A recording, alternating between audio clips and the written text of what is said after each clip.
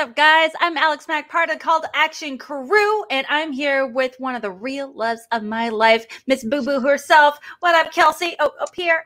Hey, thank you so much for having me. It's been a little bit since I've been on Schmobates, and I'm super excited to be back, especially for this competition, because holy cow, are we in stores for some awesomeness. Oh my gosh, so much awesomeness to go around. We have two amazing competitors. Belford, he's played in several matches himself, actually earlier in the Schmobate season, but also he's going to be going up against a William the Beast Bibiani as well. Both obviously fantastic competitors. Belford is technically sitting at 2-0 with no losses under his belt, but also Bibbs, he's coming off hot off of his really fantastic win against John the Outlaw Roca himself. So I have a feeling we're in some solid arguments overall. I am too. I think this is going to be epic. I'm so excited. Okay, so let's go ahead and dive into it with our first competitor. So you may know him as a beast. You might know him as, part one of the Shazam, team. Definitely one of my favorite teams of all time when it comes to Schmodown. But who am I other than just a mega super duper fan? Mr. Bibbs. Oh, you're nice. Hi, everybody. Growl, growl. Growl, growl, growl. So much growls indeed. And actually, for sure, growl, growl, growl, growl, growl, growl. Commentating nude, I appreciate that, and you're my favoriteest too. For sure. Yeah, he's a pretty cool fella, that's for sure. Now, I know, like I said, you just came off of your match with Roca just like a little over a month ago. So going into this match, do you feel a little nervous at all or no? Oh, I'm completely unprepared. I haven't looked at the internet in like a month and a half. I haven't seen a single Schmodown match. Since then, I am just jumping in, seat in my pants, hoping that beginner's luck is going to carry me. You know what? Beginner's luck is a real thing, but something to count for it. I feel like you do have some real talent as well. I'm very loud. I'm very loud, and that carries me very far. It makes it sound like I'm making good arguments, even when I'm not. You know what? You got to fake it till you make it sometimes. Solid strategy. Yeah. All right, now for our next competitor, he's definitely one of the most iconic members of the Action Army. Christian himself has called him probably his favorite Schmodown fan of all time. It is Billy Belford. Oh my gosh, the icon, the man, the myth, the legend. What up, my man? Not much. I'm just excited to Schmobate. Is that the verbiage? Is that Schmobate? Yes. The verbing that we do? I'm excited. I'm going to try to channel my inner Mark Singer. I also ate 7 dozen eggs just in case, because we know that 5 isn't enough to never slay the beast. So 7 eggs. Got a little tummy ache, but it's worth it. So I understood all the movie references, and I'm so excited to hear. I get bonus points for movie references. Is that a thing? No bonus. No, maybe I don't know. Maybe. Ironically, I'm the one who's roughly the size of a barge, so that's fine. I'm also barge adjacent, sir. So we're in the we are roughly the size of a barge. Anyway, face off against someone who make complete sentences this time. The first 2 times I wasn't sure what my opponents were saying, so tonight will be different. Tonight will be a respected critic and auteur. I was mostly planning on screaming profanity until my time was up. So now the bar's been raised. Whoa! The bar's been raised, and now I'll actually have to give it a try. Okay. I'm not gonna lie. Some, profanity here and there in some arguments sometimes just emphasizes the point is being made. I mean, Danielle, our winner from our Schmobate last time, she's actually going to be going up against one of you guys in the future. She actually won our previous round, and so in the next round, you guys have to face her. So let's see. But look at these wonderful people. BCD says Bibbs needs to audition for a movie musical because that was beautiful and amazing. Oh, thanks. Awesome. I've been wanting to do a karaoke competition, a Schmodown episode for forever, and they've always said no. Have you not done karaoke with Video Drew? No, I've never done karaoke with Video Drew. Why not? There's a strong vibe of karaoke throughout the Schmodown. So there's we like your music. Ben Bateman does his nerd singing songs. Yeah. Show. There's a lot of nerd, there's a lot of random 90s tunes. There's a lot if I learned how to play a ukulele, I'd have my own YouTube channel, but I never did. So here I am. There's time. It's never too late. It's always time. I feel like we can talk about karaoke and ukulele playing for ages to come because, the best ukulele player of all time is definitely Shannon Barney, as exhibited in our previous, promos and videos, for Corruption. That's for dang sure. Now, if you're not, if you've never been a part of, watching, Schmobates or anything before, thank you so much for stopping by and hanging out with us. We are a debate show that really kind of focuses on Schmodown themed arguments. So for example, some arguments have been made of who's the best Schmodown personality to go on a road trip with? What was the best belt match in Schmodown history? So a lot of big questions, a lot of weird questions are going to be argued here tonight. So going into it, we're going to be starting with our first round. We have 3 questions today. For our first round, we're going to be starting with the Beast himself with 1 minute for an opening statement, followed by 4 minutes of open debate and 1 minute of closing debate as well. For the first question, like I said, we'll be starting with Bibbs. The second question, vice versa, with Belford. And for the last question, we'll be using this wonderful and beautiful Action Army coin to determine who is going to go first, essentially. And we've already decided that ahead of time. You guys, you ready? Ready. Okay. Yes. All right. I am going to go ahead and pull up the question here in a hot second. Kelsey, please do us the honor. Yes. Question 1. In a championship match, which round is the most important? Different from a regular match. There's a few extra rounds to consider when making your selection. Starting with you, Bibbs, you have 1 minute on the clock to let us know. Starting now. Okay. Every round in a championship match is important. We can all understand that. However, there is only one round in the championship match which is completely unlike any other round in any other match, and that is the speed round. The speed round differs in a variety of ways. It actually requires the players to be quick in order to get an answer correct. You can steal an answer from an opponent. You can lose points in the process. You're required to use different forms of technology that you never get to practice with unless you're about to do a championship match. A lot of people aren't prepared for a speed round. A lot of people lose a lot of points in a speed round. A speed round can be the thing that makes a lead completely undefeatable. It can also take someone in the lead and it can put them in last place real fast. It is the round that can change everything, the round that some people have absolutely no idea what to do with, and a round that personally I have found in championship matches can mean all or nothing. In time. Ooh, great arguments. Going into it, I'm not going to lie, when you said speed round in the chat, I was like, really? But after hearing your arguments, that makes complete sense. All right. Moving over to you, Billy, you also have 1 minute on the clock to let us know your selection for a most important round in a championship match. Starting right now.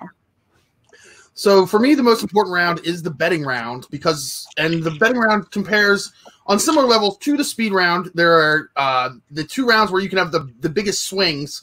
The betting round, you can have a 6-point swing. The speed round, you can only have a 5-point swing. Also, the betting round is the round that really puts pressure on people. You have to think outside the box of how are you going to wager. It's also the round where you know the category before everything else, and then you have to wager points on how well you know that category. There's added pressure built in there. It's also it can win it or it can lose it for you in a heartbeat. There are different strategies for it, and several times it is shown that it is the difference between winning and losing, how someone wagers in the betting round. It also has added strategy of adding in different categories in the hopes of getting that hitting it there. Okay. Ooh, solid arguments. Wow. Okay. Okay.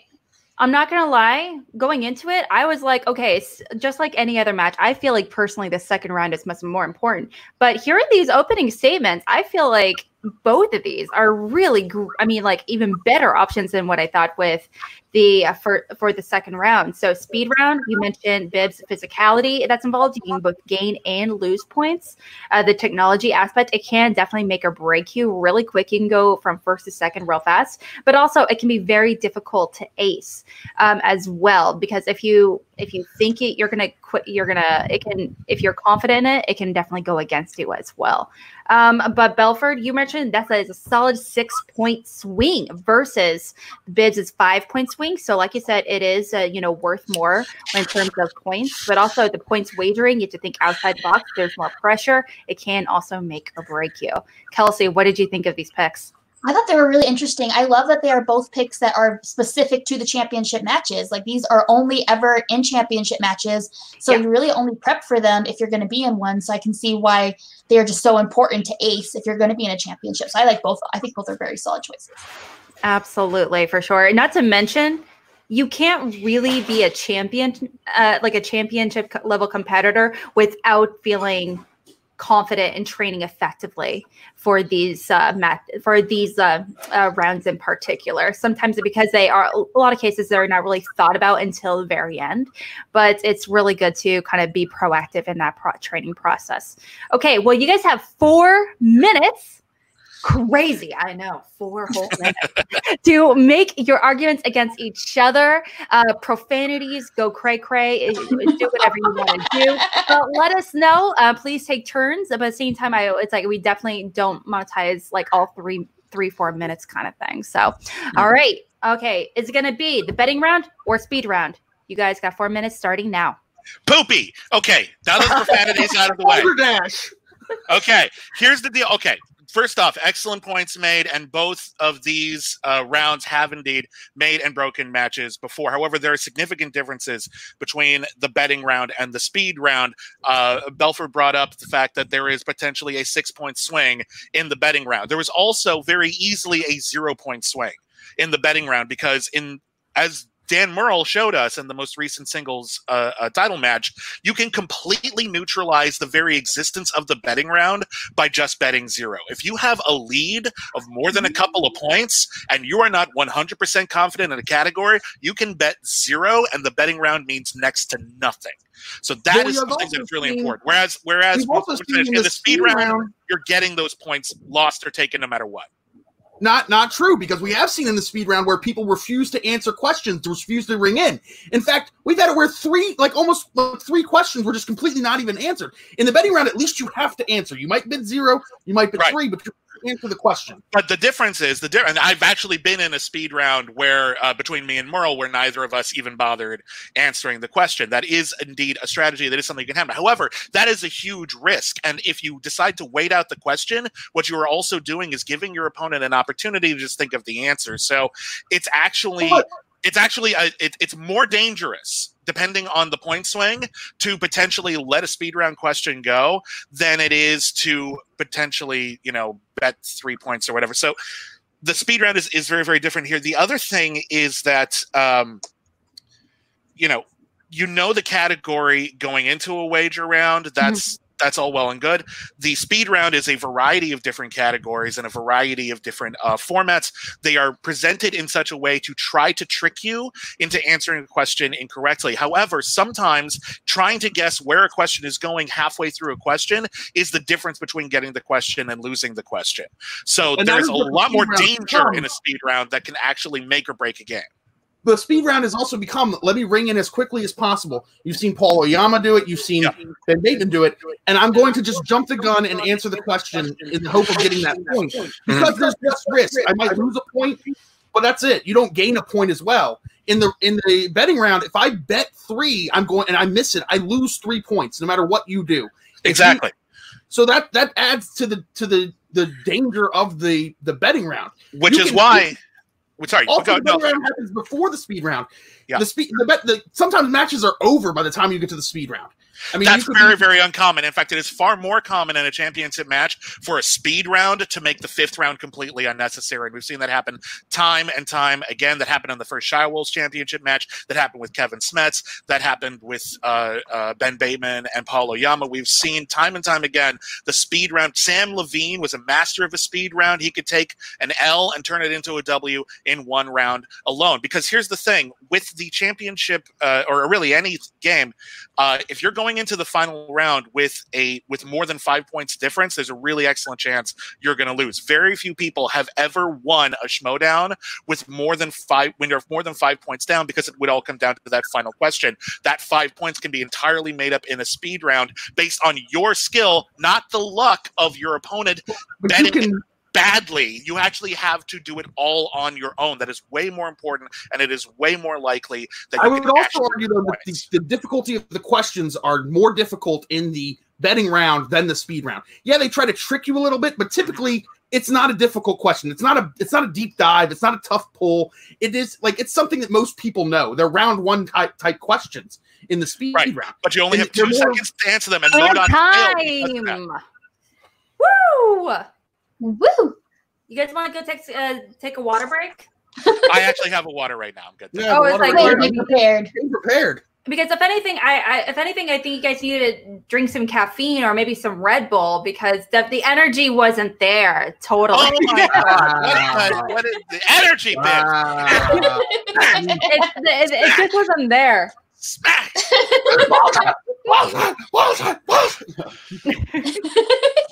That's what yeah, so we have like several people in the chat that are really, they're definitely, going on both sides here. Eric Chan is quick to say speed round is more important because it is right before the last round, the last chance to answer the same question. So great point for sure.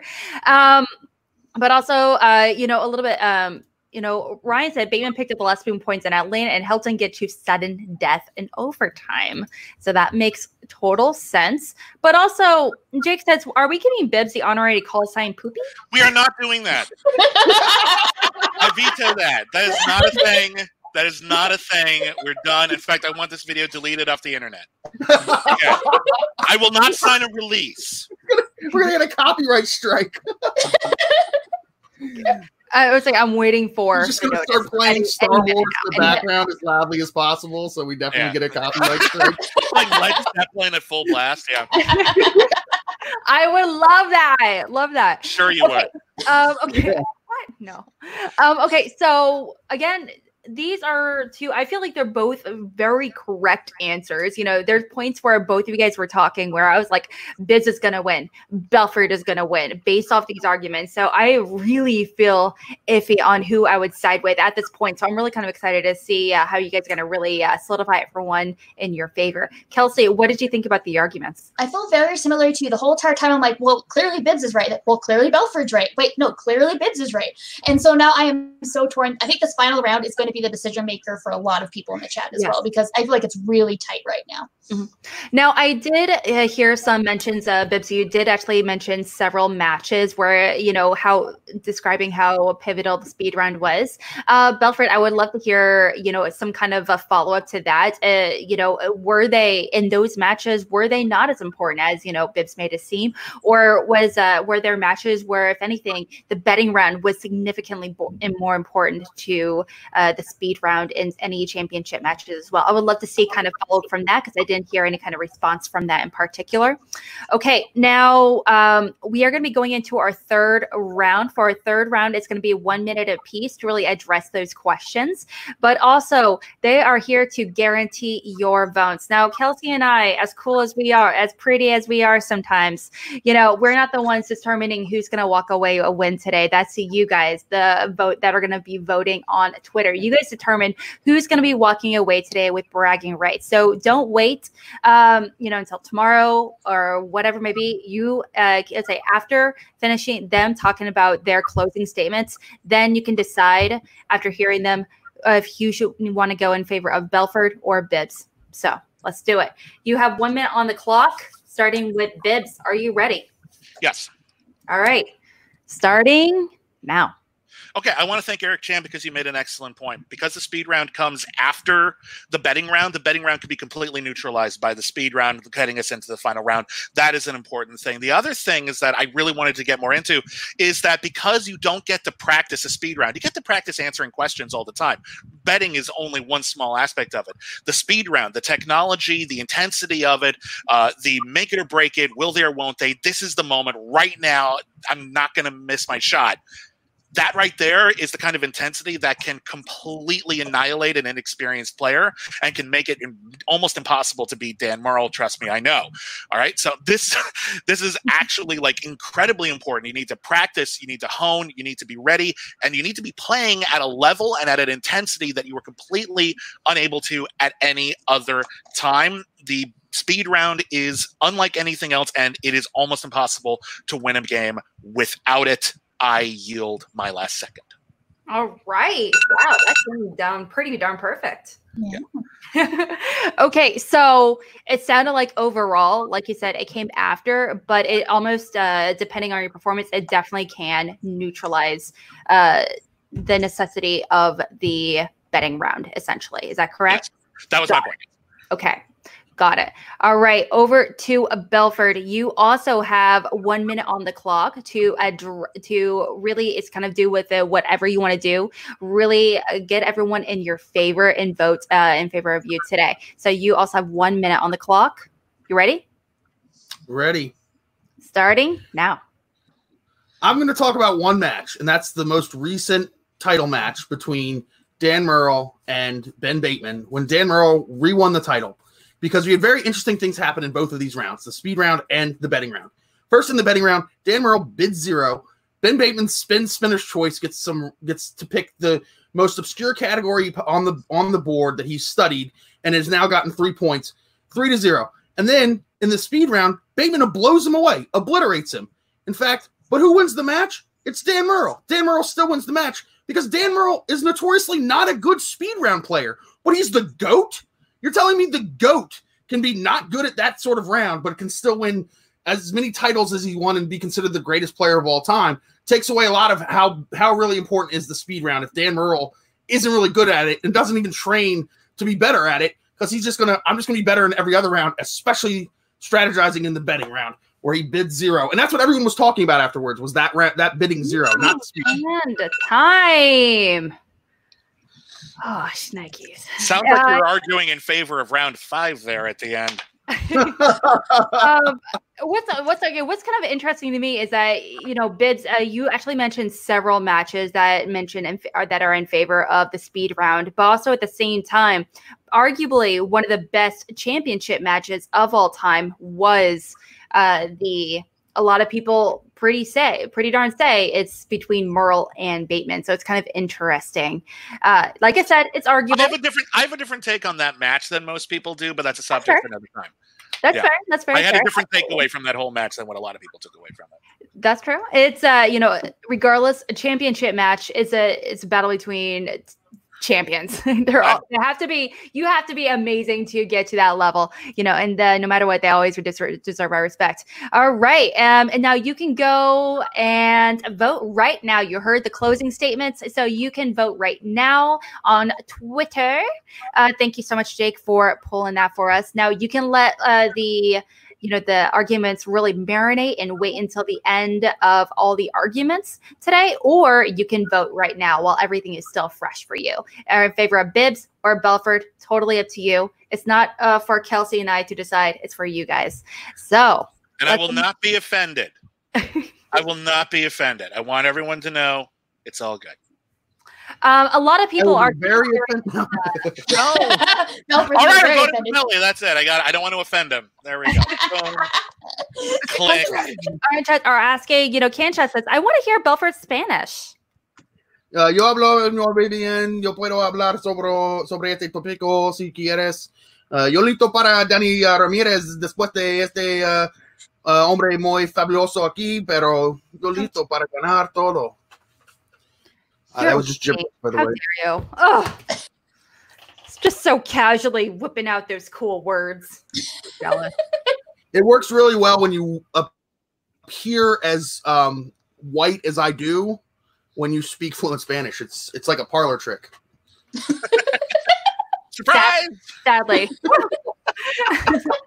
Yeah, that's a whole thing right there. Absolutely. Okay, so we are going to be going into the second question. And this one right now, more than ever, a lot of the faction standings are changing. They're changing quite a little bit between, managers are definitely like showing their stuff as far as, how great so many of these rookie competitors and everything are. And even with I feel like we had 20 matches released this week. That changed, the standings quite a bit. So we're going to be diving into the second question. Kelsey, my love. Yes. You do the honors and read the question. I would be happy to. Question 2. Which faction is most likely to have the most dramatic ranking change? Mm-hmm. Yes. We have several competitors, managers really, that are really hardcore investing in a few competitors. So no pressure, Dungeon.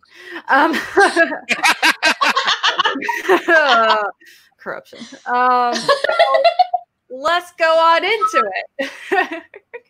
Okay, we're gonna be starting with Billy. You was like last time we started with Bibbs. We're gonna be starting with you for this question. You have 1 minute to make your opening statement. Are you ready? I'm ready. Spiritually, mentally, emotionally, you ready? 2 of those 3 at least. Well, fingers crossed. Let's works out well. All right, 1 minute starting now. Okay, so to maximize the amount of points necessary to change your ranking, to have a dramatic ranking, you really have to be invested into these tournaments that are going on right now, because Star Wars and IG are both worth more points than normal matches. So it's an opportunity to really put away a lot of points. And for me, the team that's best situated is Corruption. Corruption has Laura Kelly in the Star Wars tournament, who just had a huge win, and then they have former IG champion Mike Kalinowski, and they have Chance Ellison in the IG tournament. Chance Ellison in his only IG match did amazingly. I mean, he lost to the greatest IG player of all time, Brandon Hanna, in that 5-way, but it was very close. Went down to the line. He scored more points than Sean Drew, the Chosen One. So he set up very nicely to have a nice run in the IG tournament, and they could scoop up a lot of points. And that's really the name of the game, because we don't really know what's going to happen second half of the season. These are guaranteed points that are on the board you can take right now. Okay. Ooh.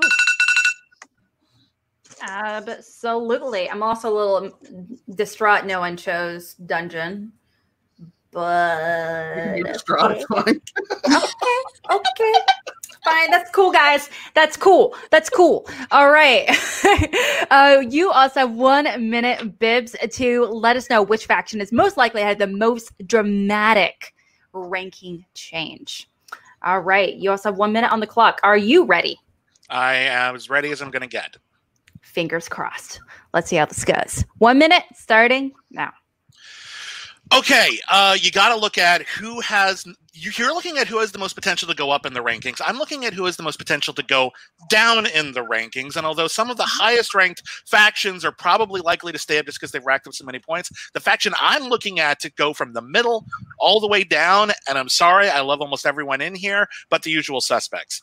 The Usual Suspects was dealt a hard blow at the beginning of the year when they lost Drew McQueenie, and now they're kind of flailing a little bit. They have people in the Inner Geekdom tournament who have never played Inner Geekdom before. You got Janine and Jen Kempe. They're going to be going up against Alex Damon, and I'm sorry, my own quirky merc, John Humphrey, who I think is a demon at this, and he's going to be amazing. We've got, it seems unlikely that they're going to win more than 1 or 2 matches apiece, meaning everyone else is going to smoke them and get more points than the Usual Suspects. As for the Star Wars tournament, I mean, look, I would lose any match against Molly Damon in Star Wars, but after this, she's going to go up against... Whammy! Okay. Wow.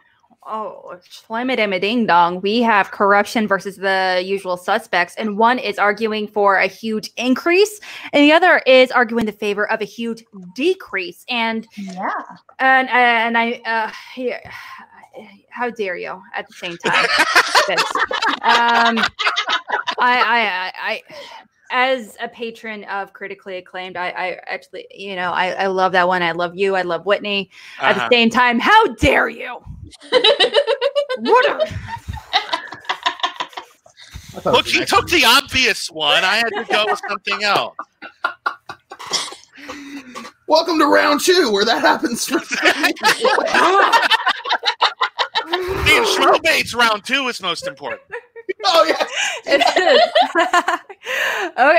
is. Okay. So, like you said, one in favor of the biggest dramatic increase versus decrease. I'm excited to see how these are going to change. And I would be excited to hear specifics on where you think their points might wind up, specifically in the rankings as well. I would love to see you guys touch on that. Kelsey, is there anything about these particular arguments that really kind of calls out to you that you're excited to hear them argue?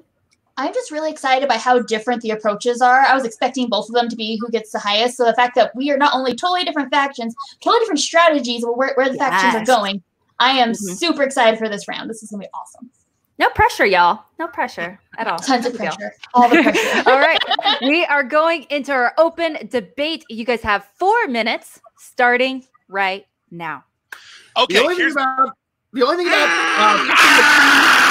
middle, you have a team that's in the middle, and you're hoping that they're going to go to the bottom. Well, I don't hope for anything. I'm a nice guy. I'm just talking about the odds. Okay. You think that might happen. As a possibility. The only thing about that is it requires other teams to pass them as well. Otherwise, I'm looking at the brackets, and I think that's going to happen. I don't know if it's going to be that dramatic, though. I think it's going to be a slow fall to the bottom. It's not going to be that dramatic. But hold on, it doesn't matter how long it takes. It doesn't matter how long it takes. It just have to get down to the bottom by the end, and I think that's likely to happen because the usual suspects. The usual suspects.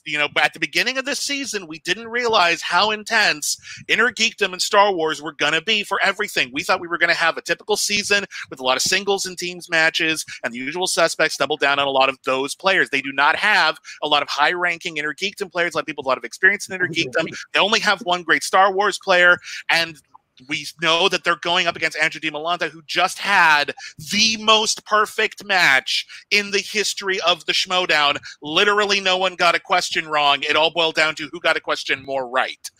This is a troubling time to be in the usual suspects. I'm not saying they can't pull it out, but if they could pull it out, it's because all of a sudden there's a cure for a virus, and we can have teams tournament back again, and we can bring in everybody for more singles matches on top of a tournament, because, man, they have got all of their eggs in one basket. And frankly, I think that's true for Corruption as well, and that's one of the problems. They have got a lot of their eggs in the baskets of Chance Ellison, who is a brilliant competitor, but has bad luck, and it's unfortunately, you just look at his stats. Sometimes he loses. World. All we have to go on is precedent, and Mike Kalinowski might do very well in Inner Geekdom, but then about Chance Ellison that people don't realize is that he's bad in the studio. He's much better in live events than he is in the studio, and now he's not in either one. He's sitting at home, where he was in the fan leagues and never lost a match sitting in his house because that's his comfort zone. He sits in his house. He's going to be in the IG tournament. He's going to go. He's going to probably upset Parker. People are going to lose their mind, and then Mike Kalinowski is a tournament he just eats up tournaments, especially the IG tournament. And Rachel Cushing's not here to knock him off anymore. So he's probably going to win the IG tournament. Corruption's good. Laura Kelly's winning the Star Wars tournament. That's over. It's done with. So at the end of this, it's going to be a very dramatic thing. Where you're betting that Usual Suspects is going to have 2 more wins for the rest of the season. That's not great. And Chance is going up against 2 absolutely fierce competitors right off the bat. And these are people who aren't resting on their laurels. They are absolutely coming to destroy Chance Ellison. And you have to. They're not going to sleep on him. They've got. Here's the deal. To get Corruption, you have to get 2 people. Person for a tournament win in Schmodown history. To get Corruption, you have to get 2 people. To get Corruption and keep them down at the bottom of the rankings, you only have to get 2 people. That's the end of it. When it comes down to the Usual Suspects, they don't have enough heavy hitters outside of the outside of the divisions, which aren't really playing a lot this season. They're sitting in the middle, really in trouble at the end of it, just like everybody. Let me just pause for a hot second. I do feel like you guys are making some amazing arguments, but because I feel like there's a little bit more that I want to hear you guys dive into, I do want to give you guys an extra minute. Okay, so you guys have argued specifically in place of the where you guys are currently the factions, and also the likeliness of your some of the individual current competitors. Belford with corruption, focusing with Lara and also Kalinowski, but chances in his comfort zone working at home, but also the usual suspects. You said the usual suspects might have a guaranteed win, like less than 5 wins for the rest of the entire season. Belford, I would like to hear you make some kind of response to that, honestly. But also, I would love to hear Bibbs. I want to hear some kind of like follow up to how corruption how corruption might do in singles or teams as well. Mm-hmm. So I feel like you guys are kind of arguing like this, essentially. Okay. So fair enough. Yeah. Okay. All right. I'm gonna give you extra time though. Yeah. Okay. Well, let's look at corruption here because, again, they got 2 top flight players. That's absolutely true. They have a lot of new blood. Even someone like Mark Hoyk, who we all know is very, very intelligent, he's new to the game. Elliot Dewberry has whipped out some good matches, but singles, he doesn't have a good record, and with teams, he's really, really hit or miss. This whole lineup that they've got is a whole bunch of question marks, and so they're resting all of their hopes on 2 people, one of whom has bad luck right now. That's just what we've got to work with. The usual suspects have a lot of people who are in the middle. I think they're all good players. I think they all have potential to be great. I'm in a tricky situation because I know all these people and I love them to pieces. But I honestly think that they have a better chance of doing well in a teams tournament, but we literally cannot do that. Andrew Guy isn't the top level singles competitor right now. I wouldn't underestimate him because he beat Dan Murrell, but we've all seen him struggle against someone like Robert Meyer Burnett as well, where it was actually a close match. So I'm just saying they have a harder road ahead to earn the points that they need to not be in the middle or at the bottom. What you have is you're putting all of your eggs in the basket of 2 players. That's the dramatic. The question is, which is the most dramatic? And the most dramatic would be corruption, all the eggs in one basket coming together in a dramatic push to move up several spaces very quickly. That's dramatic. The question is not what's most dramatic. The question is what's most likely.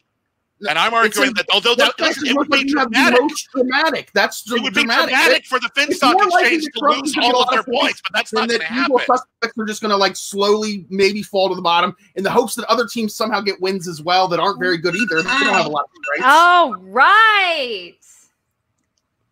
Oh, okay. Oh, shoot. Oh, son of a bitch. Guys. Language is what you just used Captain America. Okay. That's a compliment. I'll take that. That's fair. He's very buff. Okay. Which one? There's like 4 or 5 of them. They're all buff. I'll take them all. They are all buff. Like slightly pudgy Captain America. Who would be a much better representation of America. Thank you. But also the best superhero of all time when it comes to the Avengers is Thor. Like through his redemption story, his personal redemption story, physique and all. I'm so excited for him. I really wasn't a fan of that. As a chubby man, I wasn't a fan of that. Yeah, I loved him like that. I love that he was allowed to be a badass without working out and like getting buff. 100%. That saved it for me a lot more than a lot of other movies didn't have handled body issues. But it does bug me that they use it as a joke beforehand. I just thought that is a problem. Thank you. Oh, so you're not perfect, and unless you have the perfect body. Thanks a lot, Shazam. Thanks a lot. Like I thought Avengers compared to Shazam, I thought Avengers handled it slightly better. But I'll grant you they're both problematic. I would say I really love the if we're going to be just bouncing off of that, I know it's not exactly focused on debate right now, but if we're going to be talking about Thor all that much at all, I really loved how you can.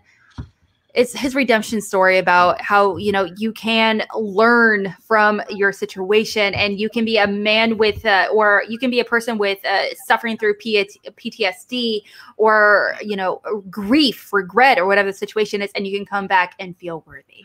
And I'm so excited for that. And you don't have to be like where you once were physically or whatever it may be, but, you feel it in your soul and that Mjolnir comes to you. Oh, so good. It's magical. It's magical. So review of Thor? You know what? We're not doing a review. The show has changed. It's so good. But also, at the very end of the day, Bibbs has America's ass. You know what? Thank you for that. I love that. We also to America's ass. What? Hold on. I take this back. I have mixed feelings now. Oh, right. You want America's ass? I'm going to take that off then. That's okay. Am I America's ass? No. It's fine. Thank you so much. I appreciate it. I clench. I try to get my glutes. I think we all do. All do for sure. Okay, now we are going to be diving into the closing statements. Both of you guys have made a fantastic arguments. I just really want to see you guys just really wrap it up really nicely. Belford, it's like I just really, because I really want to hear you just really solidify your argument in favor of corruption, because I feel like we didn't get a chance to really hear your side as much as I wanted to, but also Bibbs. I just really want to hear your focus. I kind of want you also just to reaffirm everything, really wrap it up, and like hyper focus, I guess, on, how intensely Sam Levine and low-key Rachel Cushing as his non-official advisor, need to be unofficial advisor. I love them to pieces. Do not make me put them on the spot. That's fair. Right. Okay. For Sam Levine. Okay. I would say for Sam Levine, how much pressure, like just how intensely good does this potential team have to be walking into the team's tournament, whenever that will be? So, all right, let's go ahead and reaffirm it. Kelsey, do you have any final thoughts you would like for them to address? I think you covered it really well. I'm just excited to hear the final thoughts, because this one, I have to admit, I am so torn, because it's just such a different strategy from each other. I have very similar feelings about both. Like, I can see both happening. So it's just which one is the most likely is where I want to. Who's going to tie it up in a nice little bow? And I like how you guys both have like the same body language going on right now. Yes. Yeah. I can't do that. Doesn't have the same effect for me now. Snarf. All right, we're going to be going into our closing statements for the second question. We'll be starting with Belford. Are you ready, my dude? I'm ready. All right, you have 1 minute on the clock, starting right now. Okay, so the likelihood of the most dramatic ranking change is going to be corruption, because Laura Kelly's going to go far in the Star Wars tournament. Kalinowski's going far in the IG tournament. Chance Ellison is also going to go far in the IG tournament. I have all the faith in the world in him, in his comfort zone at home, answering questions. He's done well in his only IG appearance. And also, it's not relying on lower teams to impact how I do. The usual suspects could lose every single game for the match for the rest of the year and could still end up basically in the same spot that they are now, because you're relying on, outside of corruption, really kind of like some mismatched teams at the bottom of the bottom of the standings. They might not get any wins either. Also, you have Janine. I have faith in Janine getting wins. Andrew Guy's going to get some wins somewhere along the line, probably maybe in like the first round of a singles tournament. And Sam Levine, if he gets the competitive bug too much, he's just going to come out of retirement and try to win the singles tournament. He gets the wins. I would love that. I acquiesce the rest of my time. I would love that if he came back. Well, dropping that nugget at the end there. Yes. If Sam Levine just like popped in and he was like, "Hey, Drew, screw it. I want to be your manager and I want to be your teammate. Let's do it." I would be so excited. Oh my gosh. Can we finally get the manager competitor combo? I know it's not going to happen. I know Christian has said numerous times it's not going to happen, but still, what if? Yes. All right. Over to Bibbs. You also have 1 minute on the clock to argue how the usual suspects are going to have the most dramatic. That's not a dramatic rate. Dramatic. That's totally a word, guys. Like, yeah. Dramatic ranking change for the worse. You have 1 minute on the clock. Kelsey, you ready? I'm ready. Starting now. Okay, my opponent just said that the usual suspects could lose all of their matches for the rest of the season and stay the same. No, they can't. That would actually move them dramatically down the rankings because other people are going to get up wins and they're going to get a lot of points, and that will dramatically move them downward. And also, a lot of his counter arguments are they're going to go far. There's nothing to argue there. That's just fandom. That's just hoping for the best. We all hope for the best. I'd love it if every match ended in a tie. That would be great. But we have to go with what is likely to happen. And the simple fact is, although maybe they'll do well in the Star Wars tournament, man, that's a short tournament. That's only a couple of wins. They are not situated well for the Intergeekdom tournament. They did not plan to work heavily in IG and Star Wars throughout the whole season because no one knew that's where it was going to land. So they're in a position where they have a lot of people who are either going to have to work outside the wheelhouse and hope for the best and probably not make it because there are a lot of super intense IG players that they're going to be playing against, and then maybe hope there's a cure for a virus and then they can make it up in teams. Nah, I think Usual Suspects is going downward. And time. I love you, Usual Suspects. I love everyone in the Usual Suspects. Every single one of them. They're nice people. I am so sorry I had to do this. This is the way the game is played. Sam, I love you. Rachel, I love you. You were great managers. Everyone is doing great over there. I hope you all win all your matches.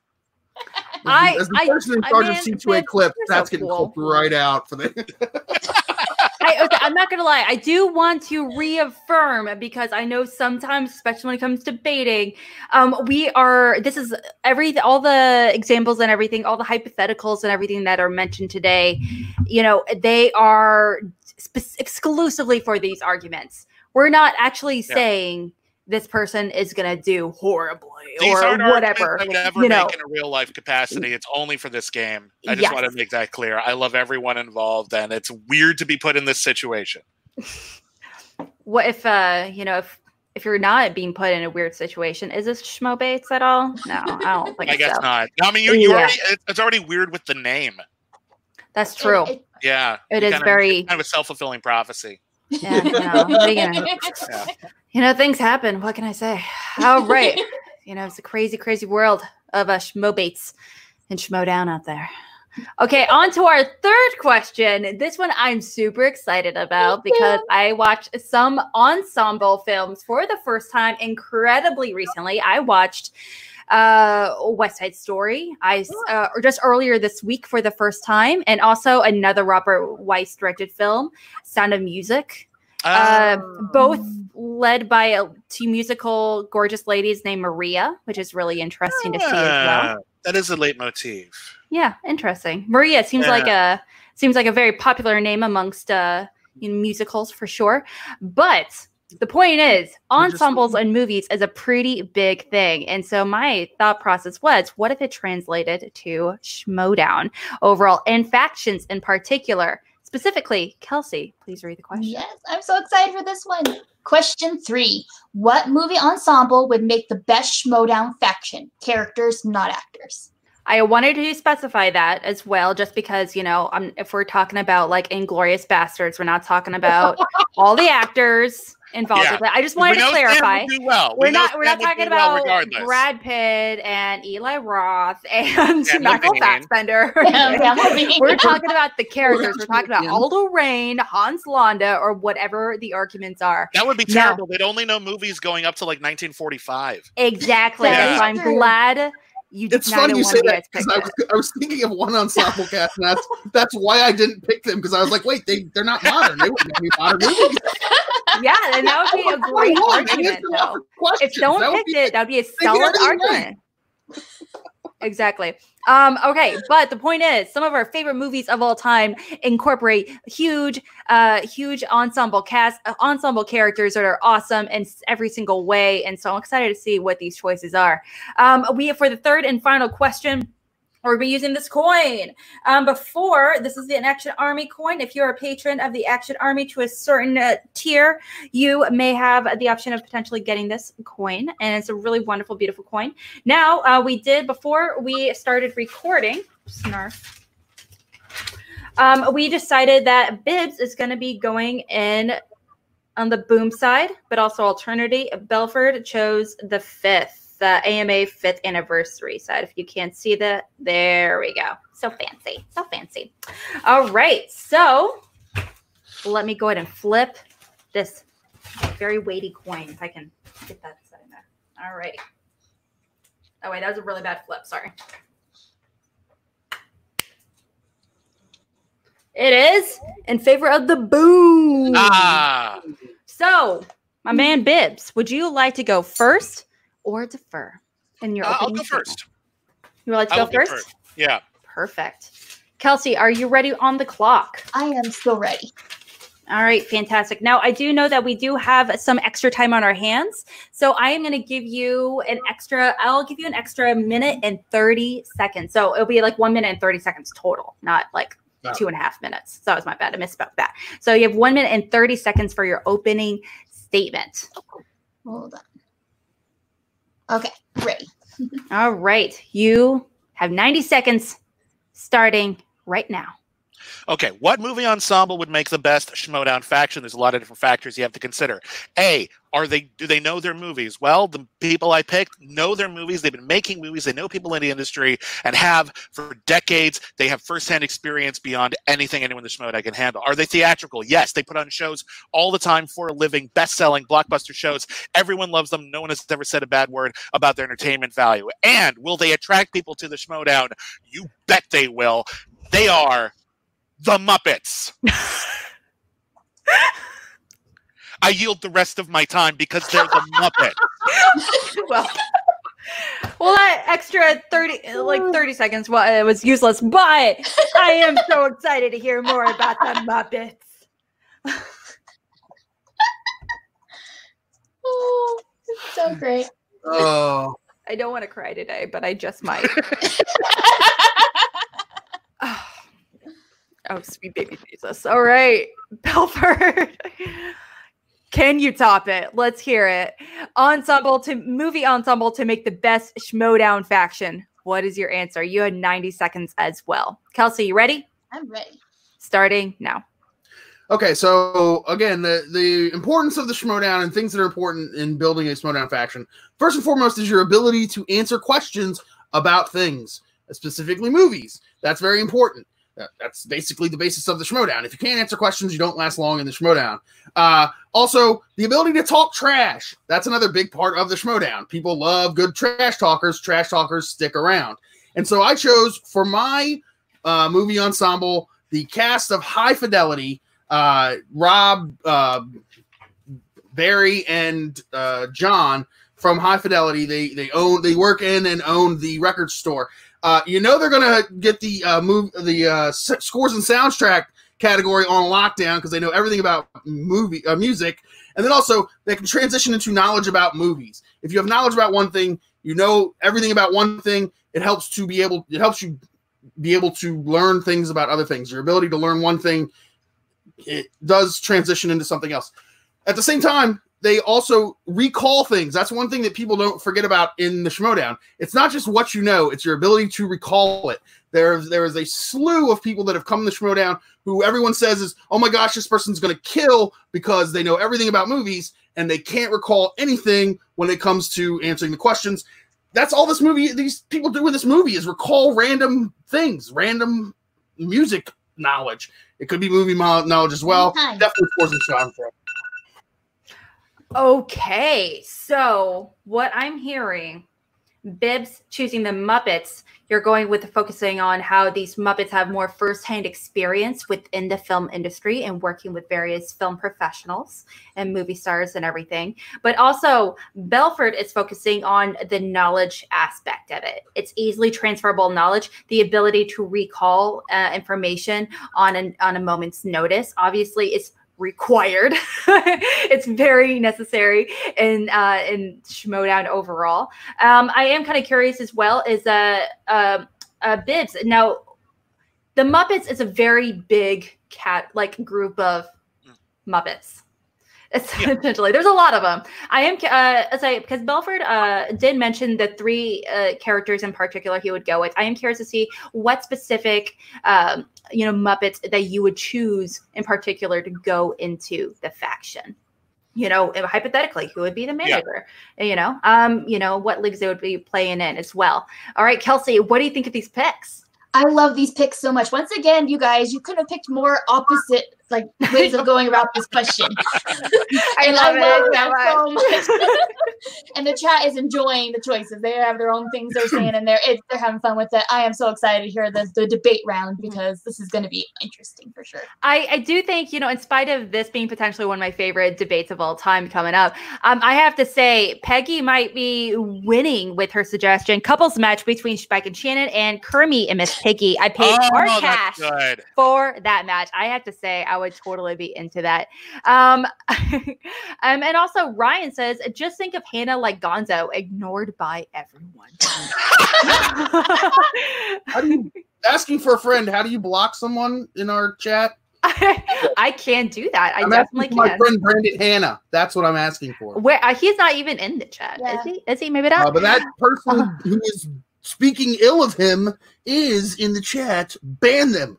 Everyone's speaking ill of him because there's nothing. Hannah can eat it. Okay. Yep. Okay, but anyway, regardless, I'm gonna say, oh my gosh, but Dean says, now I gotta root against the Muppets since Hannah's part of them now? No, he's not affiliated with us.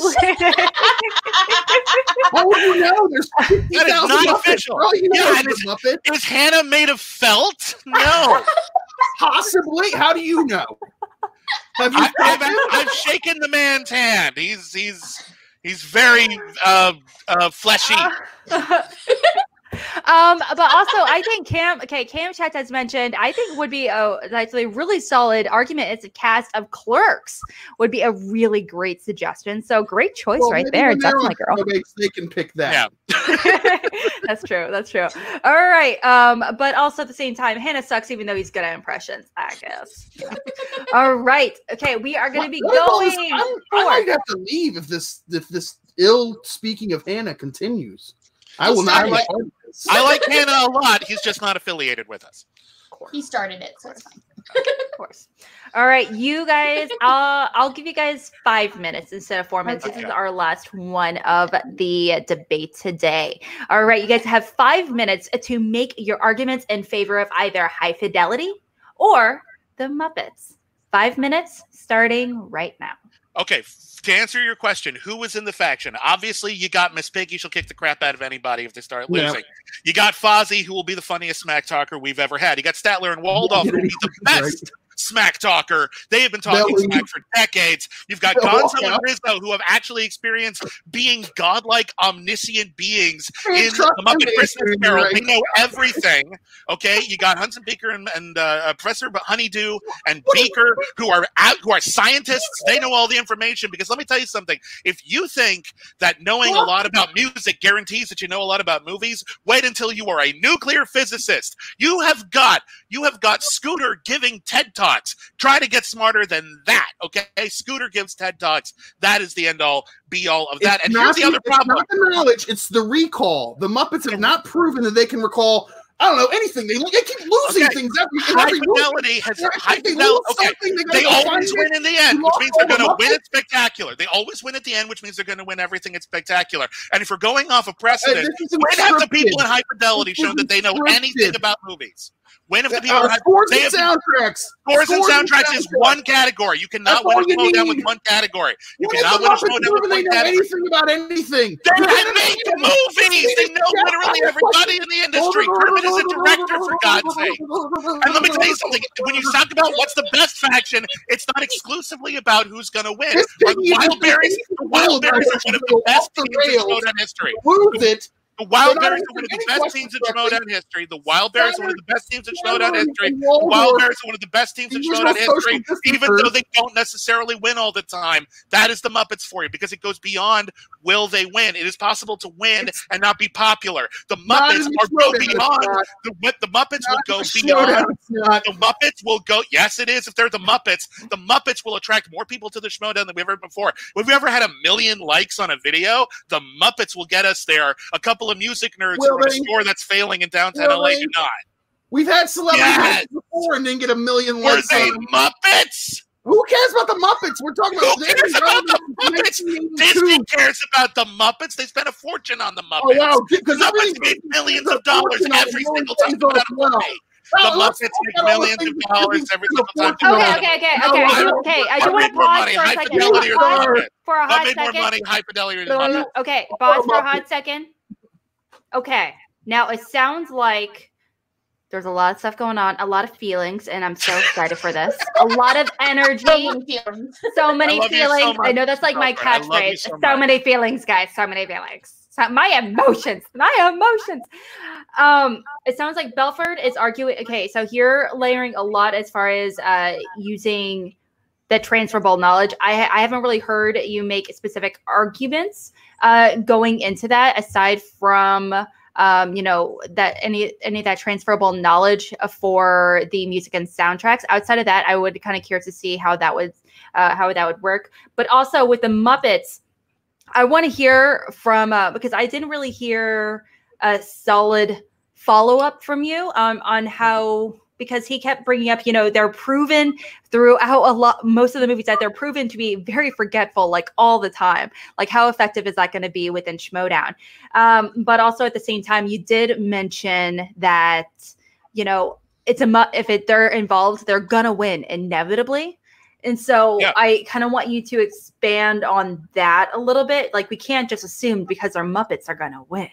We need something a little more than that. We want to hear just how skilled are they, as far as like when it comes to movie and entertainment.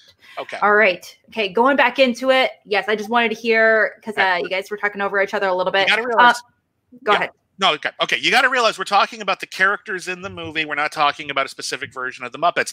The Muppets break the fourth wall. The Muppets are all-knowing. The Muppets have actually, look at Gonzo and Rizzo in The Christmas Carol. They are literally omniscient. We are talking about godlike beings who can know what they need to know when the time is right to know it. And on top of it, I'm telling you, man, if they forget Cameron Diaz was in, I don't know, Bad Teacher or whatever, they bring out Cameron Diaz. And like, hey, Cameron, were you in that? Yes, done. Boom. Muppets. Muppets for the win. Muppets all the time. What are we doing? Muppets everywhere. Arguments? What are we doing here? I'm just talking, man. You can talk. You can talk. It's all good. Yeah. What is going on here? We're just arguing more. Oh, okay. I was confused. Yeah. No. Yeah. I was making my point. I was answering their question, which is yes, on top of the fact that the Muppets. Yeah. I'm pretty sure that omniscience is bannable in the Schmodown. I have read the rules. That is not in there. I have read the rules cover to cover. Omniscient into the Schmodown, because that defeats the purpose of the Schmodown. If you're omniscient, no, because you said that they're forgetful. They'll make it interesting. They might even lose a match or two, but they'll pull it out at the end. Anything else? I was trying to think of the movie where they recall stuff. Clerks was off my radar, but I got to High Fidelity. They do recall, and they talk a lot of smack. And the Muppets aren't talking any smack unless Statler and Waldorf invented smack. Statler and Waldorf, literally the only reason they exist is to talk smack. They're social distancing, which means they know more information. You have guys who are in their 40s. You have guys who are in their 40s and have learned nothing but music that entire time. The Muppets have been learning nothing about cinema for the last 50 years. For the last 50 years, they've been in the entertainment industry, learning everything they can. Your guys have been stuck in their apartment listening to the same records over and over. Half of them can't speak It's not about the beta band. That's not the half that. That's not the half that's on my faction. That's not the half that's on my faction. The half that's on my faction. Screams and yells and stuff. Yeah, and she's the damn star who hosted her own talk show. She knows all of these people back and forth. They are professionals. They are professionals. They will take it seriously, and they will be hilarious in the process. And yeah, they're going to win some matches. And beyond that, it goes beyond that. They're going to draw attention to the Schmodown, and that's important. Are they? Yes. How was the box office last time? Okay. It did great. Did it? Yeah. I think we need to do a quick yoga session, do some meditation, do some breathing. Yogurt session. Yeah. All right, like an Egyptian, maybe. I like mixed berry. Is there mixed berry an option? Okay, Okay, there is a lot going on there. I'm just going to move over to the chats real quickly while I attempt to collect my thoughts. Miss Movie says there are so many loud voices. Loud voices. Cam says I'm Belford Avenue at this point. Yeah. But reaffirming the loud noises as well. Okay. So, but Robert Adams, if you can understand the Muppets, it's because they do not speak English. Then learn Swedish. That's a good point. We want an international audience. Interesting. I don't understand very accent interesting either, though, so it's fine from Robert Adams. Yes. We also have several other people, mentioning, right away, Peggy saying, "Hey, Bibbs won the moment she said the Muppets just concede." There's a reason I yielded my time. I don't think she understands what Schmobates is. Now, I do want to reaffirm that I don't want you to vote specifically because you think one person here is cooler than the other because you like one person. Cool. No, I'm the least because if you're part of the Action Army and you're like Belford is the most iconic human being of all time, he is going to be ascended into Schmodown heaven, or to Bibbs as well. I am obsessed with Quay and everything he's doing over with the Quirky Mercs.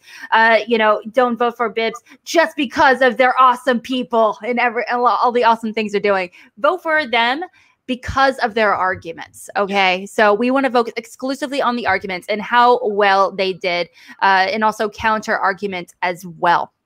Now Ryan is also had made a suggestion as well. I have the winning answer, the cast of the Matrix. Just download everything into their noggins, into their minds. There you go. That would have been a good idea. I'm not going to lie. that would be a good idea. That would have been good. I wouldn't have thought of that. Yeah, no, I would have gone with the Muppets anyway. It's a great one. It really is. Okay, now Okay, now like I mentioned, Jake is going to be posting the votes here in just a few moments, but we do have for our closing statements as well. Each of these competitors have 1 minute to make their closing statements. And Bibbs, the coin did toss in your favor, so you are going to go first for this one, for the closing statement. Now, you have 1 minute to really wrap it up and argue in favor of yours. I am kind of curious to hear, like you mentioned, about the actual skill set, a little bit more, the really tangible skill set that they have in order to really be successful in Schmodown, especially. So let's hear it. You have 1 minute on the clock, starting right now. Okay, so the Muppets, they bring a lot of star power. I've already said that, but they also bring a lot of knowledge. Not only have they worked with various people from Star Wars, not only have they done Star Wars parodies, Gonzo is literally from space. It doesn't get more inner geekdom than that. They're going to do really, really great at that. For Smack Talk, Statler and Waldorf have got that covered. Boom, you're done. Awesome. Pepe the Prawn to be a great manager. It allows Kermit and Miss Piggy to play together, and that's going to be a huge draw as well. The other thing that I think we're not talking about is you're asking me, hey, who's going to be on the Muppets roster? I've got so many people, I could fill it over a dozen times. He's got 3. 3 people on a Schmodown roster. That is 3 people on a Schmodown roster. That is it. I have got so many Muppets, I don't even know what to do with them. I'm going to bring them all in for music numbers every single time they enter the stage. It's going to be glorious. The Muppets. They're the Muppets. The Muppets. The Muppets. The Muppets, the Muppets, the Muppets. Yay! I had no idea how much I needed that in that moment. That was wonderful. Okay, now over to you, Belford. High Fidelity is a movie about knowledge snobs. They're hipster music snobs, and they know everything when it comes to music. And I really want to hear, I am really curious to hear, like you said, having, like you said, he's able to kind of fill his roster like pretty efficiently, but you have 3 solid human competitors that are really quick to do a lot of things, arguably much more efficiently when it comes to Schmodown. So I'm really curious to hear your arguments as well. Now you have 1 minute on the clock to argue in favor of High Fidelity. Are you ready? I'm ready. All right, starting right now. So in this season of the Schmodown has taught us that you really don't need more than maybe 3 or 4 competitors on your faction, and you could be in first place. Because outside of the Barbarians win, which is very impressive, they'd still be in first place, and that's 4.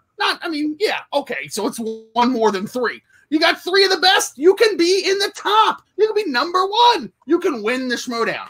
Meanwhile, the Wildberries and Felt can run around and do their thing and yell around and scream, and I don't know if they drink or not. Maybe they do. Maybe they enjoy a nice Chardonnay, but they're not winning anything. They barely. You can't understand half of them.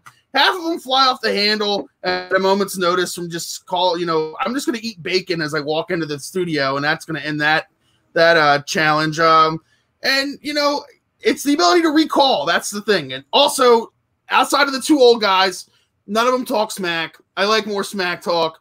That's what the 3 guys from High Fidelity do, is they talk smack the whole time while answering questions about trivia. Okay, I'm not gonna lie. Wildberries and Felt is a saying I need in my life, and I also need that on a shirt for the next Schmodown live event. That needs to happen. That's an argument in my favor. I don't know. That's not great.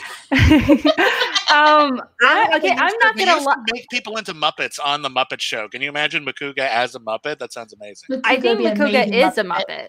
Yeah, I would need Makuga, and I also need the Muppet version of Mark Ellis. That would be that one. Ellis would be a good 100%. 100%. Would Ellis be just an actual giant carrot, or would he be like a human? That would be hilarious. Like an actual felt version of himself, like Jim Parsons in the Muppet movie. This needs to be a Schmobait question in the future. Which Schmodown competitor would make the best Muppet? Noted. Yeah. What? Don't give it to me. Give it to someone else. Mix it up. But yeah. I'll have you on to be the judge for that. Oh, that sounds fun. Yeah. There you go. Okay. Now, something you brought up, Belford, that I'm sorry? I said it could be next week when I play Danielle. We'll see. Now, something I was kind of curious. I actually thought you made an excellent point. Now more than ever, like you said, a great faction doesn't always need more players. If you have a core few, you can still succeed, emphasizing, the Finstock Exchange, which is an excellent example, I'm with the rule that says you have to have a minimum number of players, though. I actually don't remember that. But that wasn't mentioned. I mean, everyone's got 10 now. I think it's encouraged. So I'm not sure if it's encouraged or actually wasn't the rule. You had to have at least 8, I think, after. Well, there's my argument right there. We can just too bad it wasn't mentioned during the argument. And throw them in the faction and fill out the roster. We'll be on auto draft after the first 3 rounds. There you go. Trash Panda also suggests the movie guys would be great Muppets. Oh my god, absolutely. They'd be wonderful Muppets. They would be. They have like beer hats. That'd be great. I could totally picture Roka as a Muppet, 100%. Like old man Roka trying to be a Muppet. I feel like he'd be a Muppet villain. Like he would come, exactly. like Yosemite Sam, come in with the big hat, like the Chris Cooper version. Yeah. Remember, in that when he raps. Yeah. Oh, it's so good. Okay. Oh my god, I want to see Roka rap. Oh, have you ever rap? I want to see him. I don't know. Right we can make that happen. No, that is entrance of the year right there. If he raps, that is entrance of the year in a bag. Just done. He has tie it all up. He has sang Disney songs with karaoke. We had enough problems with Atlanta and then various names for that city that were used. Okay. Let's not wade into those waters with Roka rapping. Okay. I honestly think he could succeed. Also, I know for a fact that he would love the idea of being turned into a Muppet. I mean, who doesn't? I mean, I would love to turn into a Muppet. That would be a dream. I interviewed Kermit once. That was a dream come true. I would cry. Yeah. It was cool. I got to ask him a question that's been bugging me my whole life, which was when Jason took Manhattan, did he have to take it from the Muppets? I didn't actually phrase it like that. I asked, are you ever going to take Manhattan back from Jason Voorhees? And Kermit said he can keep it. And I thought that was a smart play. Now, I do want to mention, guys, that you can vote right now on Twitter. Really see if I can pull it up. Yeah, right here on Twitter to determine who is going to be our winner. Now, you guys have 10 minutes to let us know where you're at. It's actually, I think it technically now it's been a few minutes. Actually, probably another 6 minutes. Okay. I'm just going to play Candy Crush. So. Oh, that's fair. That's fair. Okay. Yeah. So in the meantime, we do have Streamlabs open. If you have any questions, or what do you think, competitor to Schmoedown, or whoever, maybe personality-wise, that you would love to see as Muppets? So I'm kind of curious as well. The link is in the description box right here. Streamlabs.com/call-to-action podcast. So that'd be pretty darn cool if you. Ethan Irwin would be a great Muppet. Yeah, he would. I'm telling you, man, they'd all be great Muppets. Janine would make a great Muppet. Sam would make a great Muppet.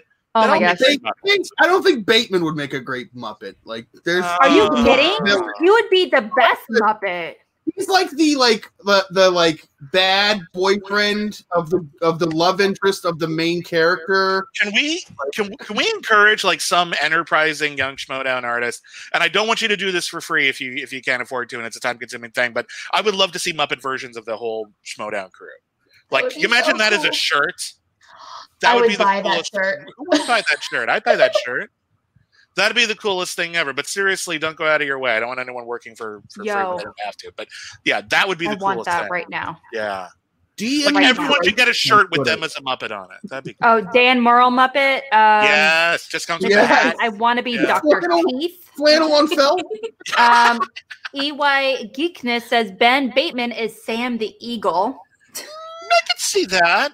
I can see that. Who is Sam the Eagle? I can't remember. I mean, he's the big blue eagle. Once it comes out and says, "You're all weird." No, he reminds me of Merle, if anything. Let me ask you a question. I'm curious. I've always wanted to be a Gonzo, but I feel like I'm more likely a Fozzie or an animal. Who do you think I am as a Muppet? Which one's Fozzie? I can't remember. Bear with the hat who makes the bad jokes. Fozzie. Yeah, I can live with that. I love Fozzie. I love Fozzie too. Yeah, Fozzie's pretty fantastic. Is the Waka Waka of the Schmoedown. It kind of is. Yeah, I think you're right. I think you're right. Fozzie is also like one. I think he's like also the heart of the Muppets. I think he is. Like in many ways, he is. Yeah. He is. He totally is. You know, everyone. He's the spirit of vaudeville. You know, like this old-fashioned kind of entertainment that the Muppets have been keeping alive, even though in many ways it's kind of dead. Otherwise, like he's the spirit of that. So I think, he's the heart. Nerds in Suits actually responded. I think Nerds in Suits, as in Ben Bateman himself. Ben Bateman. I need a Belford T-shirt. This guy is a legend. I would wear that shirt. I was wearing my Ben Bateman T-shirt earlier with his face on it, but nice. But it was also a very legendary shirt. I can easily see everyone within Schmoedown as a Muppet, and then it would be the entire conversation would be, "Am I a man or am I a Muppet? Am I right now, Brett would be a great Muppet. He would be a fantastic. That would be. Yeah. Flirtin' Flaus is a Muppet.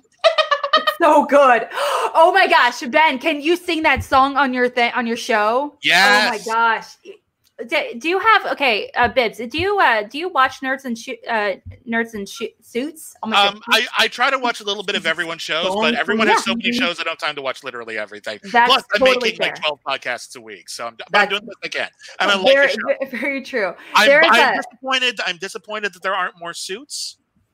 I feel like you should be required to wear a suit to be on that show. But that's my only criticism. Otherwise, it's wonderful. There's a lot of suits. There's a lot of nerds. That's absolutely true. He has one show in particular on his Ben's channel where he actually sings famous songs from movies, and he really kind of dives into why that scene in particular is important. So he's talked about, he's actually saying, "I Want to Grow Old with You" from The Wedding Singer. He's done a few other songs, but they're really fun and really cool to do. But I would Has he done Cats yet? Sorry, which one? Has he done Cats yet? Have you? Yeah, I don't think so. You should do Cats, Ben. I want an entire month that's just failed movie musicals. I want Cats, and I want Xanadu. Oh, okay? God. I want Can't Stop the Music, and Rock I of want Ages. Rock of Ages is Rock of Ages is actually good songs when they're outside of Rock of Ages. Yeah. So, like, I'm talking about like the embarrassing song from a scene. Thank you, Lucas. Famous movies. Yeah. The song from a scene. Yeah. I also do want to know specifically, is Xanadu the last actual like role of Gene Kelly? Yes. That was his send off. And you know what? He's good in it. Like it's not a good movie, but first off, I will say this: the soundtrack slaps. The soundtrack on its own is a good album. It slaps. It's if one were to slap, it would do the slapping. But like, so it's not like Orson Welles and Transformers. It's not quite that embarrassing because on top of that being a movie, which is I know a lot of kids like it, but it's just chaos. Like you could put anyone in that role and it wouldn't have mattered. He did that just for money. He just did that in order to get some of his independent features finances. Gene Kelly is actually acting in Xanadu, and he's very sweet in it. So it's not as bad as people give it credit for, but it's kind of dull. And it doesn't work, and the music's better than the film. However, Xanadu came out the first year of the Razzie Awards, and it lost the Razzie Award for Worst Picture to another disco musical called Can't Stop the Music, which was all about the formation of the Village People. And let me tell you something. That movie is hilarious and actually kind of on its own terms. Like, it's really fun. So if you want to see a good bad movie, it's really, really entertaining. And do members of the Village People, do they actually like it? I don't actually know if they like it, but they were in it. Oh, that's fair. So but there's a ton of really fabulous musical numbers. They released it at least. Yeah, they released it. There was anyway, it's a hoot. It's a fun watch. It is more fun to watch Can't Stop the Music than it is to watch Xanadu, but Xanadu has a better soundtrack. Oh. That's probably definitely a really great conversation of bad musicals, great songs. Yeah. When it comes to it. Actually, yeah. Okay, so we did have another one, Trash Panda. He mentioned Brendan Meyer would be a fantastic new Muppet. Walter from 2011 film. Yeah. Yes, he would. He'd be wonderful. That kid's the best. He's so cool. Yeah. I miss him. I haven't seen him since the quarantine started. I miss him so much.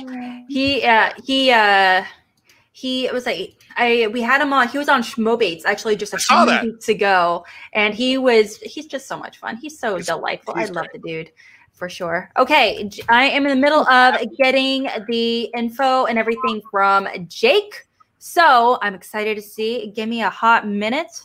Wait, you rely on the guy from Alabama for math? Fair enough. He copied and pasted. How dare you? How dare you? Take that, Alabama. What is that? I grew up there, so. Okay, you're allowed. That's fine. It's not our strong suit. We don't claim it. It's like we're bragging about our math skills. Is math skills like something to like really intensely like argue? Like brag about? In Alabama, no. In Massachusetts, probably. Okay. Take that, Massachusetts. Like MIT or something like that. I don't know. That's like a math school. Oh, it's kind of rough. We have our winner. Fortunately, unfortunately, I love hanging out with you guys today, but unfortunately, one of you guys are going to have to leave. And one of you guys is going to be moving on to the next round with bragging rights. It's going to be going up against Danielle Ramirez here in the next few weeks. That's scary. For question number 1, in a championship match, which round is the most important? With 74% of the vote in favor of the speed round with Bibs. Yay! Speed round. Speed round is. However, I will say this. When I played a match against Mark Andraco, he smoked me the entire speed round, and I still won the match. So you had a good argument. But betting round also can be unimportant as well. So yeah, whatever. It was a tough one, and I think both of those were the two right answers. I almost picked sudden death because if you get to sudden death, of course, it's the most important round. But I thought that was kind of just. It's also not in every championship round. I'm not going to lie. In every championship match, so exactly. No, I would have lost that all the way. Yeah. All right, and question number 2.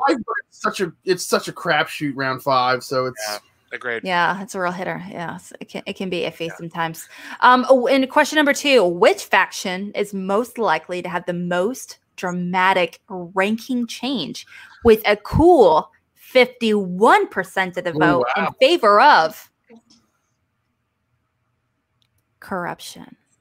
Yeah, wow. that was meaning Bibbs.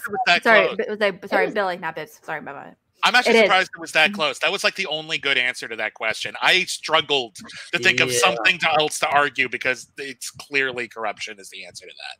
They've just been biding their time. You've been so right. It does feel like it is just a matter of time with that faction. You know, I know everyone. Yeah, I remember being like super nervous for them for a long while, but once like them coming up, I was like, obviously these people are going to go up to this level, and you know whatever it might be. Anyway, for our final question, the nerves went away. Our final question being, what movie ensemble would make the best Schmoedown faction? Characters, not actors. With 72% of the vote. Oh, 72% Muppet fans. It is the Muppets with Bits. Winning! And your winner, William the Beast Bibbiani, is moving on to the second round to go up against Danielle Ramirez. So a little behind the curtain, I was trying to think of Clerks. That was what I wanted to pick. No! I never get to Clerks. Oh, I was like, it's a movie where they all sit around talking about movies. Like, why would... it must be High Fidelity. I don't know what I'm doing. The first one I thought of was actually Reservoir Dogs, which would have been a good. That whole opening. Okay. Yeah, I think that would have been okay. But yeah, I think once I thought of Muppets, I'm like, oh yeah, Muppets. Done. I don't even need to. I can just say Muppets and then call it a day. You kind of did just say Muppets. Yeah. You yielded a minute of your time back to She gave us 30 extra seconds. You just used the 30 seconds that she gave you. Yeah. And you're like, I'm done. That's it. Hey, you also got an extra 30 seconds, I have, you know. And I used every second to try to somehow argue that the Muppets weren't going to win. And a noble effort. You gave me 15 extra minutes, and I wasn't going to convince people that the Muppets weren't going to win. Well, okay. Last night, I argued for the Generals chat, for the Generals debate for best trilogy of all time. I was going up against Sergio Leone's Dollar trilogy. I went up against the original Star Wars trilogy, as well as the Nolan Batman trilogy. And I won somehow with the Before trilogy by Richard Linklater. That's a good pick. I try. That's a really good pick. I try to think outside the box. It's very consistent. I mean, that's the winner. Yeah. It is consistent. And it's a concise story. It's a story, a trilogy told in 3 parts. And there's no controversy of it. There's no one that people say isn't as good as the others. It's just all great. But also I barely won, even though I barely won that debate because one of the questions at the very end was, what is the worst trilogy sequel of all time? And my competitor chose Attack of the Clones, and I said Big Mama's House, like father, like son. That's I think 2 is worse, but that's fair. I would have gone with Rise of Skywalker, but anyway, it was a little intense, yeah. But yeah, sometimes it comes down to not only the debate itself, but just like the most ridiculous answer. Yeah. So the 2, again, very different approaches to picking these answers. So that means, Bibbs, you're going to be moving on to the next round. You're going to be going up against Danielle Ramirez, and I just want to pull it up real quickly.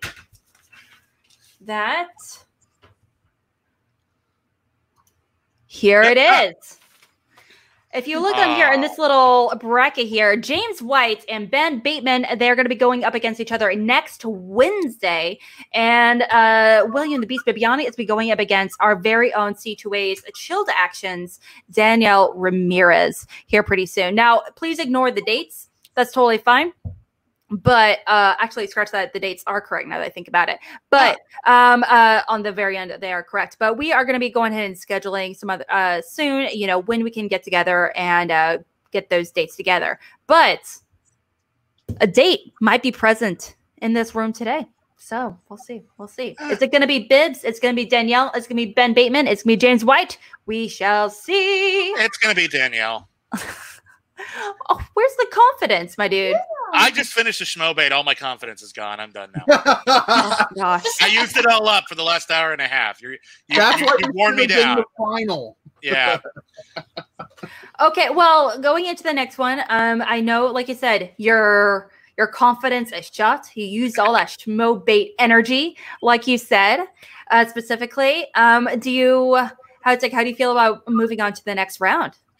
Listen, it's a lot of pressure, and I'm gonna do my best. You know, Danielle is a fearsome opponent, and yeah, I'm gonna try, but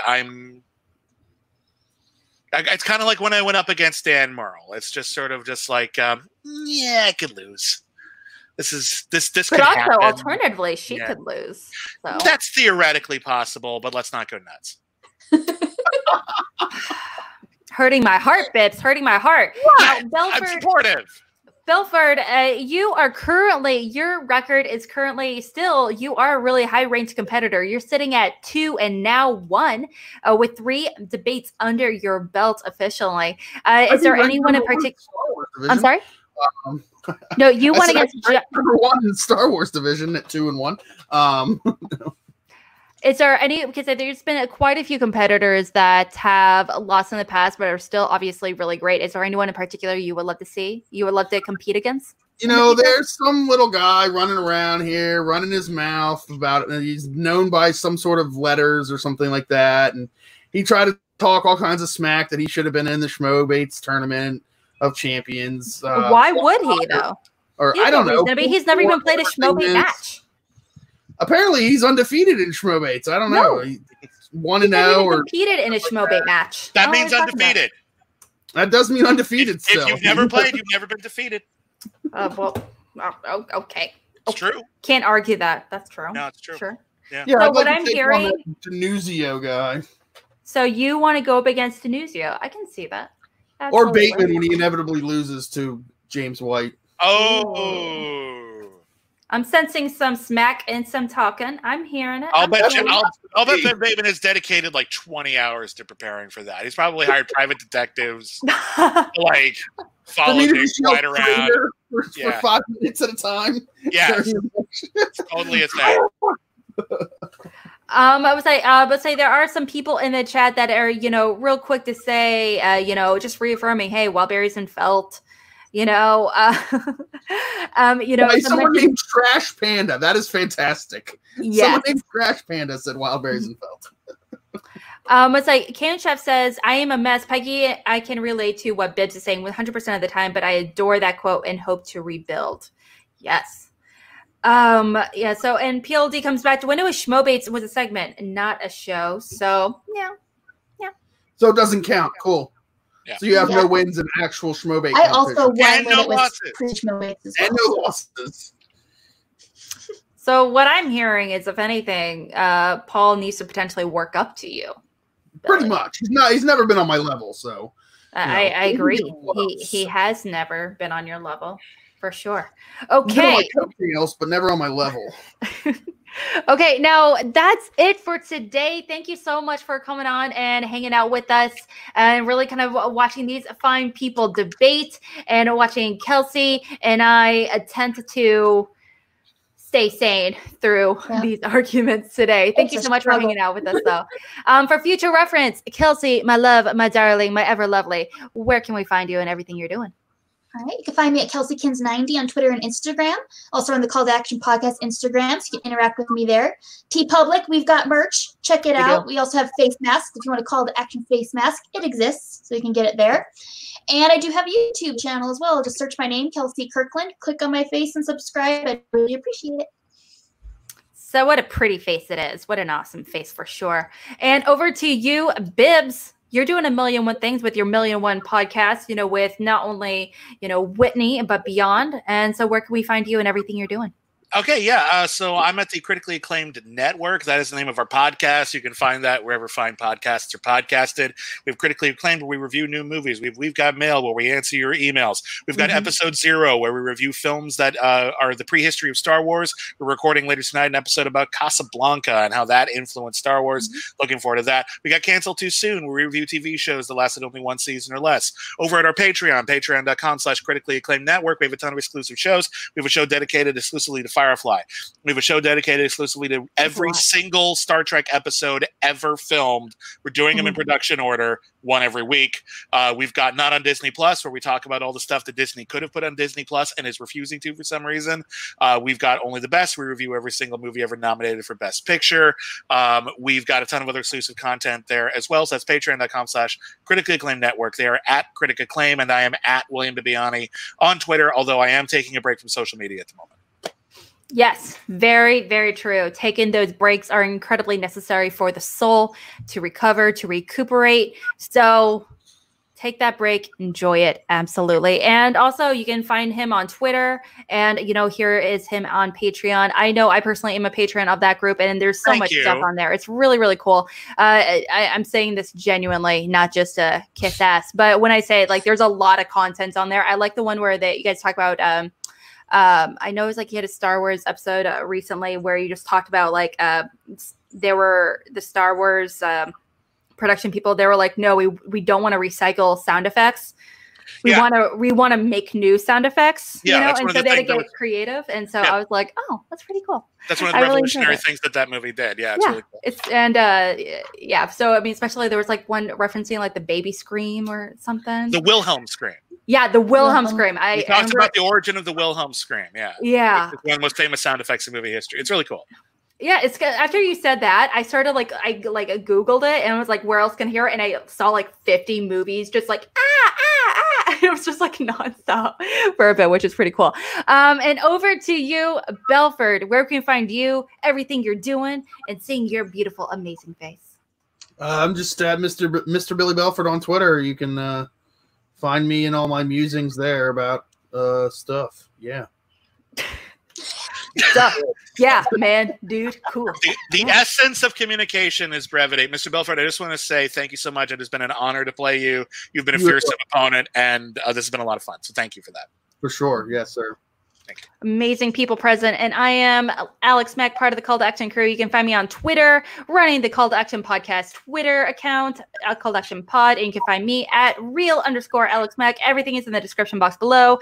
Please give us a like there. I also co-host Cinema Bias with Video Drew, where we dive into our personal movie biases and movies. Why, it comes to genres, directors, whatever it may be, and really dive into movies one of us loves and the other one has never seen. This week, we're going to be diving into 1995's Alfonso Cuarón's A Little Princess. Ooh. And yes, I love that movie. And she's never seen it before, so I'm so excited. That movie's wonderful. That's great. I still think that's his best movie. I know people didn't agree with me. It's so underrated. People don't talk about it enough. And watching it, I remember watching that movie not when I was a kid and being like, this movie is special and I don't understand why. So, we really kind of dive into our movie, like I mentioned, our movie biases. Everyone has them and sometimes we don't like to admit it. So it's really cool to really kind of chat that up with Drew. But yeah, go check it out on her page at Video Drew YouTube channel. And please subscribe, and we'll see you next week with Ben versus James White on that Schmobait. See you soon. Thanks, guys. Bye. Bye. Bye-bye. Thank you.